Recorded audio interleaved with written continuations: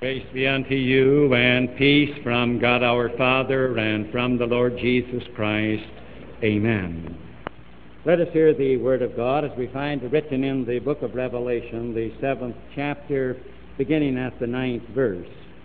After this I beheld, and lo, a great multitude which no man could number, of all nations and kindreds and people and tongues, stood before the throne and before the Lamb, clothed with white robes and palms in their hands, and cried with a loud voice, saying, Salvation to our God, which sitteth upon the throne, and unto the Lamb.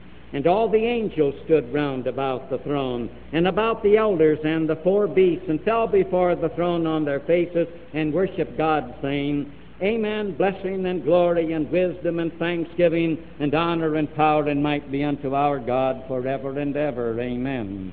And one of the elders answered, saying unto me, What are these which are arrayed in white robes, and whence came they?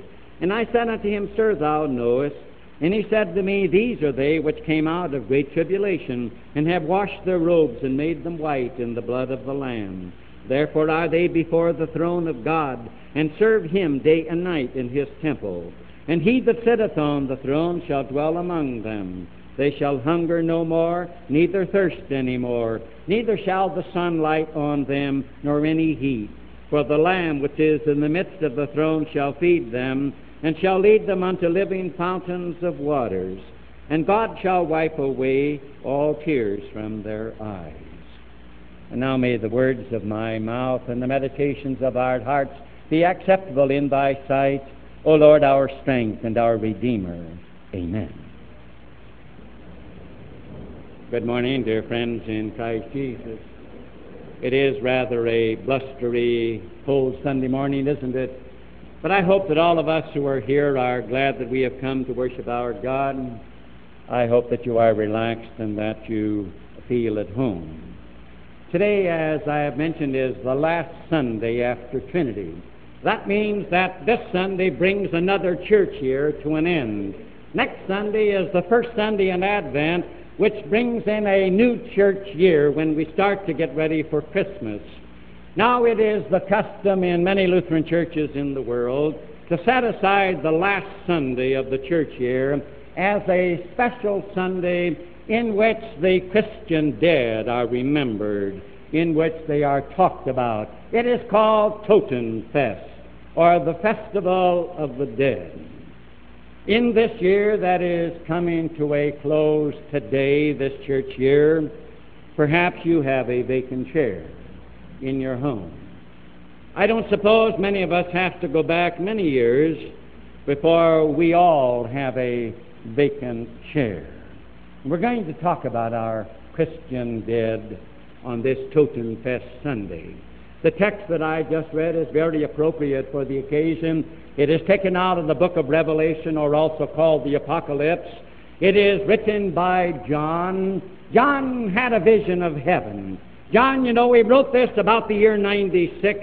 Christ had gone back to heaven about 6 years before this.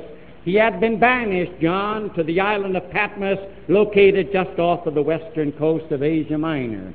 And there John was given a vision, and John saw the Christian dead in heaven. And you may say, what did he see?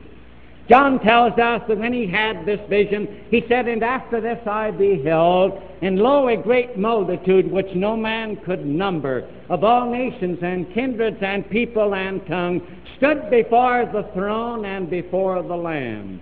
John says, I had a preview of heaven. I saw the Christian dead standing before the throne and before the Lamb.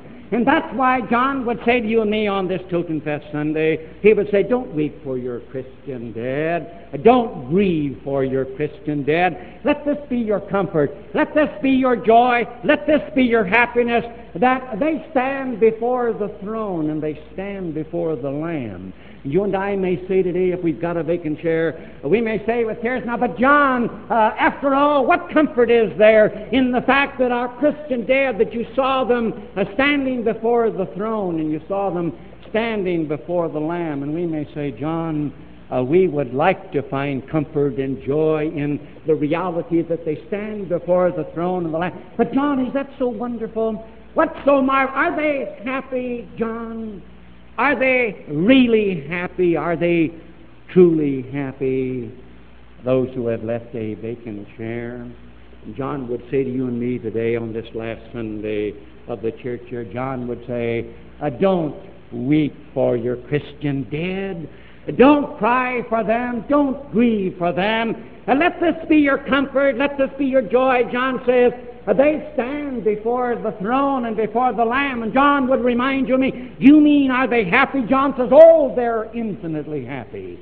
They are happy and more than that. They are happy and plus. Theirs is this. They are chock full of happiness without one teeny weeny bit of a tear ever to mar that happiness. John would say, do you want to know whether they're happy? Why, they are happy and still more than that.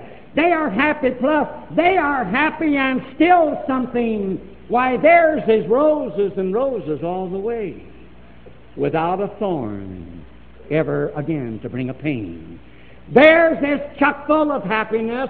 Their cup runneth over, and without the slightest mark of a human tear. There isn't even a shadow, John would say, of a human tear that ever mars their joy. This is happiness plus, and we may say, oh, John, it must have been a wonderful vision. Tell us about it. You mean that they are not only infinitely happy, but it's happiness plus, that it's roses and roses all the way, that, again, they're chock full of happiness, and there isn't even a tiny bit of a tear, not a tiny bit of grief, not a tiny bit of sorrow ever to mar their happiness. And John says, I saw the Christian dead standing before the throne and before the Lamb. We may say, you mean happiness plus? You mean roses and roses all the way? And John says, yes, because in the first place in the vision, John would remind you and me that Christ, the Lamb before whom our Christian dead stand, he is still called the Lamb in heaven. You know, there's a comforting thing here that sometimes we overlook. In heaven, Jesus is still called the Lamb. He came into this world, you know, God's Son. He came to be the Lamb of God, even as all the lambs, you know, in the Old Testament services, they were sacrificed, pointing to the time when Christ would come. And so God's Son, you know, he came into the world as a human being. And he came as the Lamb, that is to sacrifice himself. And this is what he did on Calvary's cross for you and me, when he bore our guilt and our punishment on the cross. And when he merited a white robe for every human being that would ever be born of a human being. And then he went back to heaven, this Lamb, but he's still called the Lamb in heaven. Think of it. You and I may say, what's so wonderful about that? The reason why Jesus is the hero in heaven is because he was a lamb, because he was the sacrificed one who bore a white robe for you and me and for all men on earth.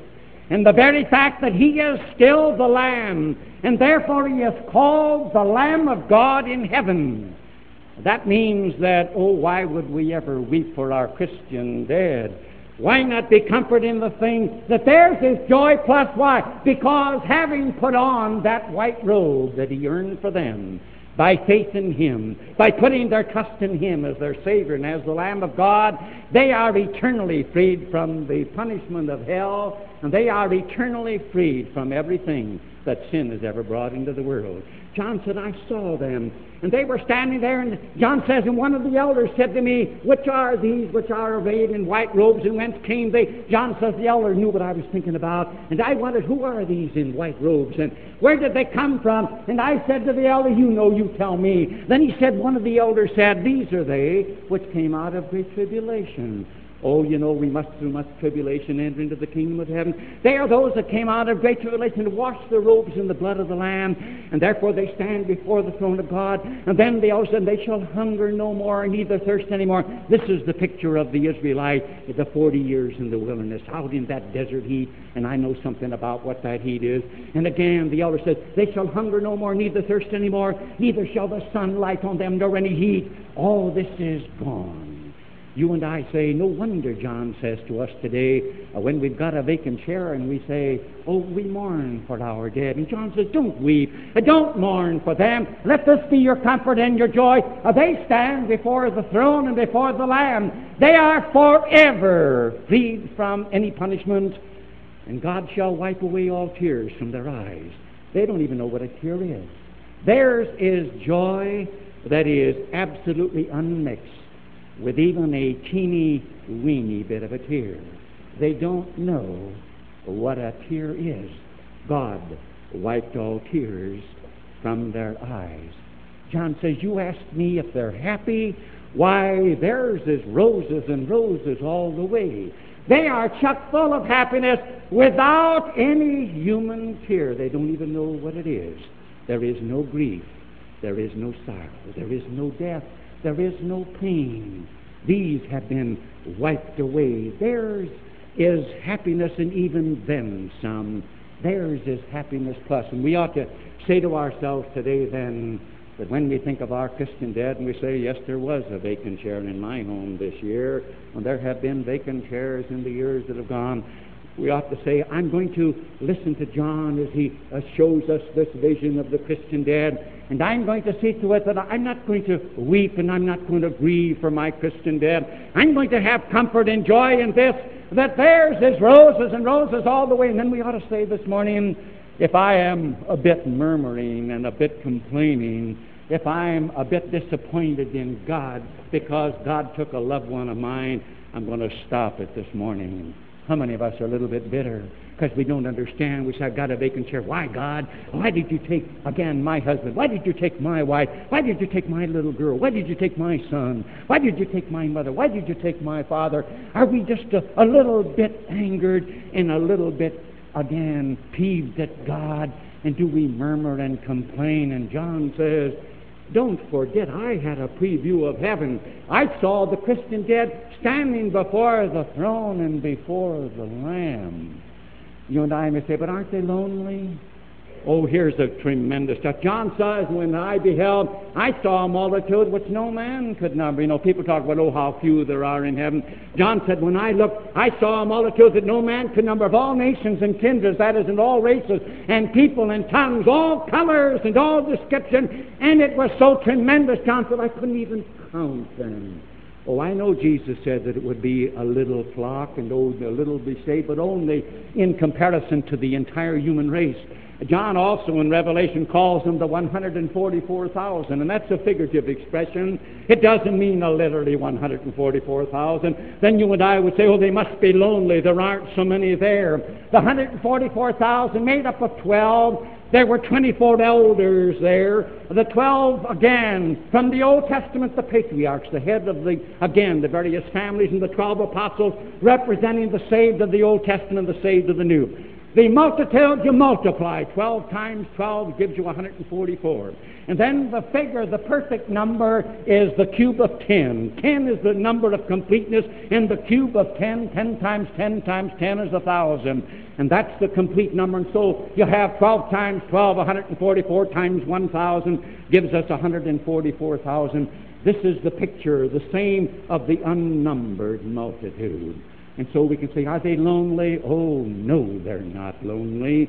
It is a multitude, John says, that you can't even number. And therefore we ought to be comforted in this. They are the ones with palms in their hands. This is, again, the symbol of victory. Why, they've got it made. They're already there. You and I have got death to go through. We're going to moan for them, and we're going to grieve, we're going to be bitter. Oh, we ought to ask God to take it out of our hearts and say, oh, we are comforted in this. They're a lot better off than you or I are, because they're standing before the throne and before the Lamb. John says, you ask me if they're happy. Why, I saw them. God gave me a preview. And they are extremely happy. They are happy, and even more so. It's happiness plus, because their joy, it's just chock full for them. Their cup runs over. Oh, again, it's roses and roses all the way, and not one little teeny weeny thorn that would ever bring one moment of pain. Because John reminds us in the second place, as he looked, he said, and there was Christ the Lamb, and he said, the Christian dead, they adore him, and the angels adore him, and both for his salvation. You may say, what did John see? John said, it was a tremendous sight. I saw the Christian dead, he said, before the throne and before the Lamb, and they had white robes, and they had the palms of victory, and they began to sing. It must be a wonderful chorus when they sing. And he said, and they were singing, salvation to our God and to the Lamb. Salvation to our God which sitteth upon the throne and to the Lamb. In other words, thank God for salvation. The theme of singing in heaven is salvation. Salvation must be something wonderful then, when the Christian dead stand before the throne and they sing of salvation which the Lamb brought. And then, how about the angels? And John said, and there were the angels. Well, Scripture talks about 10,000 times 10,000, this host. 10,000 times 10,000 is 100 million. What a sight it must be to see 100 million angels around the throne. And then the elders, the 24 as it were, and they are also seated on the throne, is said in the book of Revelation. The 12 patriarchs of the Old Testament and the disciples of the New are representing the Christian faith. And the 4 beasts, that's a rather too bad a translation, rather unfortunate. It doesn't mean beast, the word is 4 living creatures. Rather a high rank of angels like the cherubim and the seraphim. These 4 high-ranking angels, and before them 10,000 times 10,000 angels bowing down and singing amen and blessing and glory and wisdom and thanksgiving and honor and power and might be unto our God forever and ever. The angels, mind you, singing of salvation. Angels didn't need a Savior. These are the 100 million that kept their first estate.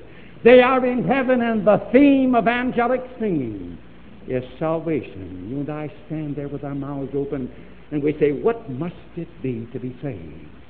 Oh, and we sometimes grieve for our Christian dead. And John says, why, they're before the throne and they're before the Lamb. Listen to their singing. And if the angels who didn't need a Savior in eternity sing to the glory of the Lamb because he is the Savior, what must it mean to be saved?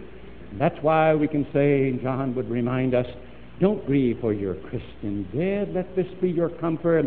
Theirs is a joy, for theirs is chock full of joy. There isn't one teeny weeny bit of sorrow. There isn't a teeny weeny bit of a tear. There isn't any grief. There isn't a tiny shadow. There isn't any semblance of any sorrow. It's unmixed. It is all joy, because they're standing there and they're seeing the Lamb face to face. Remember how when Moses was here on earth, how he longed to see God face to face, and God said, you can't do that. I can't let you see my glory. If I would, you'd die.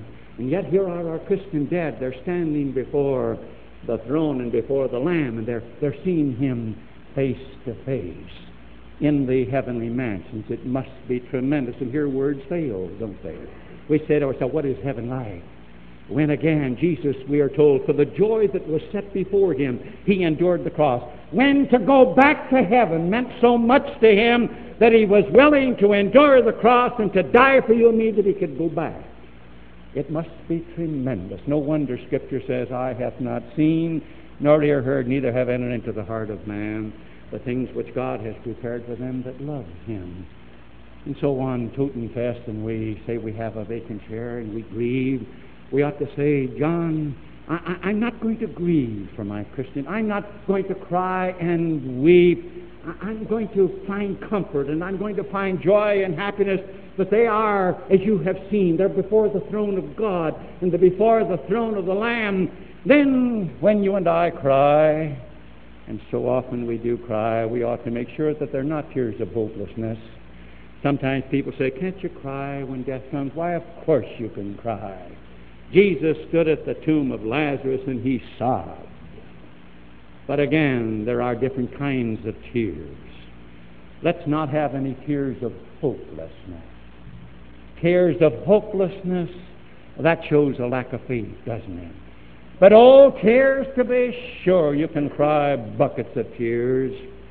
I'll never forget standing at the casket with a mother and her little daughter was in the casket, the only little girl she had, and friends were coming up and they were saying, "I'll keep a stiff upper lip. Don't let this get you down." You know, some people say, "I'm going to ignore death. I'm going to just act like, well, what after all is death? We're going to keep the casket closed. We're not even going to look. We may have friends come and we may not. We may have a service and we may not. This thing isn't going to get me down." But listen, death is a reality.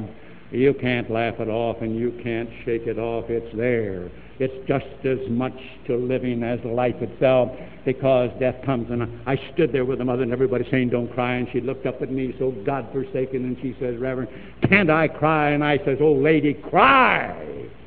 She broke down and she sobbed. I says, "Why wouldn't you cry?" Oh, that loneliness. Oh, again. These aren't tears of hopelessness. Anybody that's got a vacant chair in his home, you know what loneliness is. None but the lonely know. Oh, when the tumult and the shouting dies and everybody goes home, and you finally come home and you sit there alone and a loved one's gone and the whole house is full of memories. And every place you look, you see them. And you don't know whether you want to go into the bedroom alone, and you turn on the radio and you play it loud and you turn on the television. Only those know who know what loneliness is. But oh, they're not tears of hopelessness, are they? When you have a vacant chair, you can say, but again, there will be strength for the day, the comfort that when we shed tears, they are because we are lonely. And don't let anybody tell you aren't lonely. But to know that it's only for a little while, these are the things that remind us that we are only strangers, we are only pilgrims. And again, it's only for a little while. And the Christ, the Lamb, He comforts, doesn't He? Oh, today we set it aside. We say, a lot of vacant chairs, and there have been a lot in this congregation as we look back, and we say, John, you had a vision of heaven, didn't you? Over there on Patmos, Jesus let you get a preview, and John said, "Well, I saw the Christian dead. They were standing before the throne and before the Lamb." And you and I would say, "Well, John, are they happy?" John would say, "Are they happy?" Why, it's roses and roses all the way. It's untouched by a human tear. There isn't one teeny weeny bit of grief. There isn't a teeny weeny bit of sorrow. There isn't even an inclination for it. There isn't a shadow of it. Why? Because John reminds us that as they looked, here were our Christian dead, and he says they were standing before the Lamb who, as the shepherd, was leading them unto living fountains of waters. Oh, here was the shepherd who was putting his tabernacle over them. John said, and he was leading them as the shepherd, feeding them and leading them to living fountains of water. Reminds us of the 23rd Psalm, doesn't it? The Lord is my shepherd. He leads me beside the still waters. Here John says, here were living waters. And they were walking along. And again, the Christian dead are going with him. What's the picture? The picture is one of progress, of progression in heaven. Paul gets at this thing in 1 Corinthians 13 in the famous love chapter, you know, when Paul says, what's going to abide forever? It's going to even be in heaven. He says there will be faith, and he says, and hope, and there will be love. Now he says the greatest of these three is love, because God is love. But he said there will be hope in heaven. This is the picture of it. John sees the Lamb. He's, again, as a shepherd, he is leading the Christian dead to living fountains of waters. In other words, here is hope. In the perfection of paradise in the Father's house, there are grand openings and advancements in great hope. Just about, we put a man on the moon. Now you see we're exploring Mars. We're reaching out, and in the hopes that, again, we will find something. And if we ever get to Mars, we'll go out to another planet. And in heaven, here is the shepherd, the great Lamb, leading onward beside living waters. And therefore, John says, don't weep for your Christian dead. Don't grieve for them. Let this be your comfort and your joy. John says, why, they've got it made. It's roses and roses all the way. There isn't a teeny weeny bit of a thorn that ever mars it forever. Because theirs is the continual eternal joy. of serving Him day and night in His temple. There's a beautiful expression. They serve day and night. In other words, they never get tired. Once in a while, you and I get weary, don't we? Oh, we get weary and we say, God, I can't go on. But our Christian dad, day and night, there's never any weariness in serving Him. And they serve from the greatest of all motives, which is thanks and gratitude. They are serving the Lamb, never growing weary, and eternally grateful, expressing it, bubbling over, thanks Jesus, and serving, never weary. Oh, these bodies of ours get tired at times, don't they? Yes, and then these minds don't want to work the way that we want them to work. But our Christian dad, they never grow weary. And in gratitude to the Lamb, they serve day and night in His temple. A picture, again, of the real joy that is theirs as they stand before the throne of the Lamb. It's chock full of happiness. There is no grief. So we ought to say to ourselves this morning, if I weep for my Christian dead, if there's a vacant chair in my house, I'll shed my tears, but I will not shed tears of hopelessness. I will not grieve and pine, but I will make it the first thing in my life that I want to join them. I don't want to miss this great throng. And the fact that it's a great throng gives you and me hope. If it's so great that John couldn't number them, then you and I could say there must be a robe for me. There must be a white robe that I can have.